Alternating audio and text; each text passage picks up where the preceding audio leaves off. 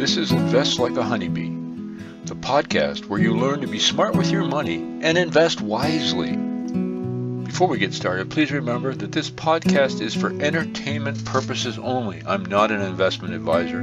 Please make sure you discuss any changes to your portfolio with your registered advisors. I may continue to hold stocks I discuss in this podcast or not, depending on when you listen to this podcast. This is about Invest Like a Honeybee. I'm Henry J. Svec. Let's get started. Welcome to Invest Like a Honeybee. I'm Hank Svec. So this past while, I've had a few discussions about what's happening in the real estate sort of industry and what's happening with these investments. And I really want to talk a little bit about some rules we learned from the honeybees, but also some rules that just make common sense. And today the big question is variable or fixed rate mortgages. If you look at what the big funds have done, so let's use this as an example. Let's say that you go to your financial person and they say, there's this great fund. They have all these apartment buildings, billions of dollars worth. If you invest, they pay you a regular dividend and, you get the appreciation. In other words, when the value of those properties goes up, your value of your investments go up. Now, recently we've learned that there's a bit of a problem going on with these kinds of investments. And it really goes to my theme with if you give someone your money and you don't watch it, manage it, understand it, the probability of your losing it will go way up. And most Canadians, unfortunately, do that. So when there are more people separated from... Let me give you an example. If you go into a coffee shop, and let's say it's a chain coffee shop, and you grab a coffee, and say you grab a pastry, a fresh croissant. Sounds pretty good right now. It's a fresh croissant. And you sit and you sort of have your phone there, and you're sort of taking a half an hour break, and the coffee's cold when you take a sip, and it's not supposed to be iced coffee. It's supposed to be hot coffee. So you think, well, it's kind of lukewarm, so I'll keep... And then you take a bite out of your croissant, it's really lousy tasting. Now, in that coffee shop, there would be a person who served you the product or found it or got it ready for you. There'll be a manager of that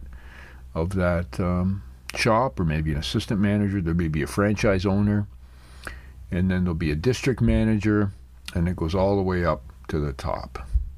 And the person running the organization really doesn't know that you had a bad experience at the coffee shop. So it's many different people removed, which means that person has lost touch, probably, with the day-to-day operations of that shop. I'm not sure they care. But the point is, the more people that are involved, the less in touch a person is with the actual outcome. In the case of investing, when you give someone your money, and it goes to someone who then gives it to someone who then gives it to someone to invest, you've lost sort of track of that and the ability to control it and understand it and watch it and make sure it's safe. In real estate, we're seeing the same thing. So many of these real estate funds have engaged in a situation where, let's say for a minute, it has $20 billion in real estate. And $10 billion of that are mortgages. So you and other people have put in some money and the rest has gone up in value. But frankly, you have $10 billion in debt on your investments together. And so let's say back in the day, 3 years ago, whatever it was, interest rates were 3.5% for a 5-year fixed mortgage. Assuming a 10-year you could also get for probably... I remember you could get a 10-year for less than 3% if they give it to you. But let's assume it's a 5-year at 3.5%. Person managing the fund says, yeah, but if I go variable rate, I can save 1% on our mortgage payments, 1% of interest. Well, on $10 billion, that's $100 million more in profit. And there are often bonuses and links to every 3 months. How's the performance going? So there's a significant motivation of these fund managers who manage this real estate to go variable rate mortgages because they're going to save a significant amount of money if interest rates continue to drop. And for about 20 years, That's what's been happening. And the profits have been increasing and increasing because interest rates have been dropping, and you're always paying a bit more for a locked-in rate than a variable rate, sometimes significantly more. But then something happened recently. Interest rates have gone up. And these funds who were priced for perfection, now let me explain what that means. When they bought a building, let's say that was 3%, and interest rates were 3%, they would say things like, well, if we just get rid of a lot of the tenants and fix up the apartments, we can charge more rent. So really we're paying less than it looks like on paper. So it was priced for perfection. You could only make money monthly on the cash flow if you could increase the rent somehow. So there was a lot of finagling, monetary finagling, I call it. There's a lot of little bit of this, little bit of that, trust me kind of talking, and very, very tight margins. Because cap rate means if you invest the money without a mortgage, that's the return you get. Or more importantly, that's the profit you get before you pay interest costs on a mortgage. So if your cap rate is 3% and your mortgage is 3%, you haven't made anything. Now, as interest rates went up, these folks were sitting on variable rate mortgages. And the problem with that is the need to refinance them, which was difficult. Because in their minds, they're still variable rate people. They're saying, yeah, but if I refinance, it's going to be at 5%. And the variable's only 4%, so I'm losing less. And long story short, instead of making $100 million, they're losing 100, 200, 300, 400 million, and so on. So my point of all that is,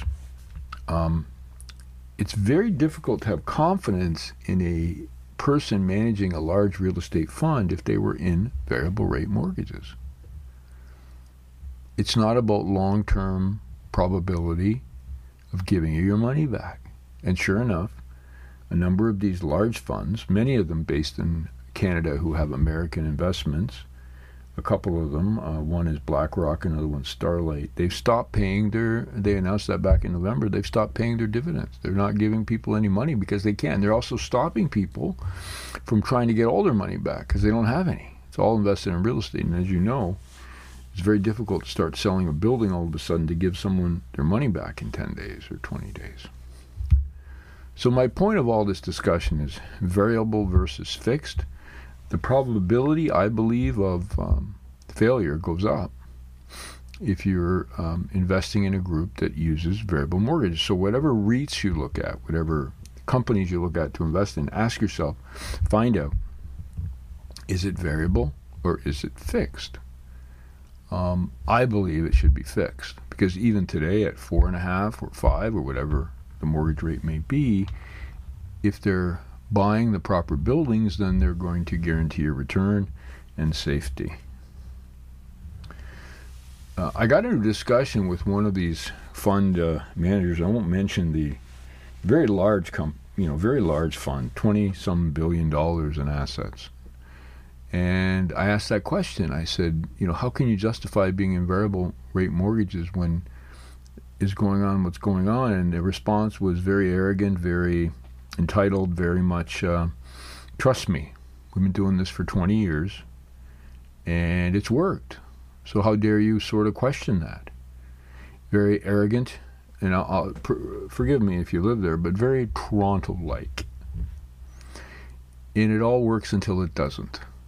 And I think that the fact that the individual wasn't willing to even consider what I was talking about suggested many things that would tell me never invest in this, in some of these funds, because it doesn't matter they were successful for 20 years. Many, there's that saying they talk about monkeys who actually throw darts at walls and pick stocks that are just as good as the experts. Well, anybody who, was reasonably intelligent in the real estate industry could have made money for the last 20 years.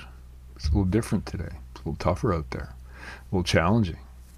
It's a lot of fun for us. I enjoy this time, these types of times.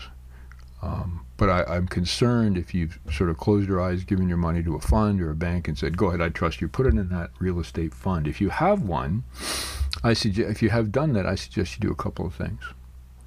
Call whoever sold it to you and ask to see the detailed financials. The 3-month, if they're doing quarterly reports, if they're publicly traded, they have to. If not, I'm not sure how you can get them. I believe they're required to give them to you, and dig deeply. Don't just accept something. Ask about mortgages. Are they variable or fixed? And if they're fixed, how soon and when are they coming due? And how will that impact profitability and your ability to continue to collect a dividend? So it is risky, and there is fraud out there. A lot of fraud. A lot of people are promising things they can't deliver. Hopefully, we'll get through this without anybody feeling a lot of pain, but I'm not sure. A final thought, I was on the treadmill today listening to someone talk about pre-purchasing.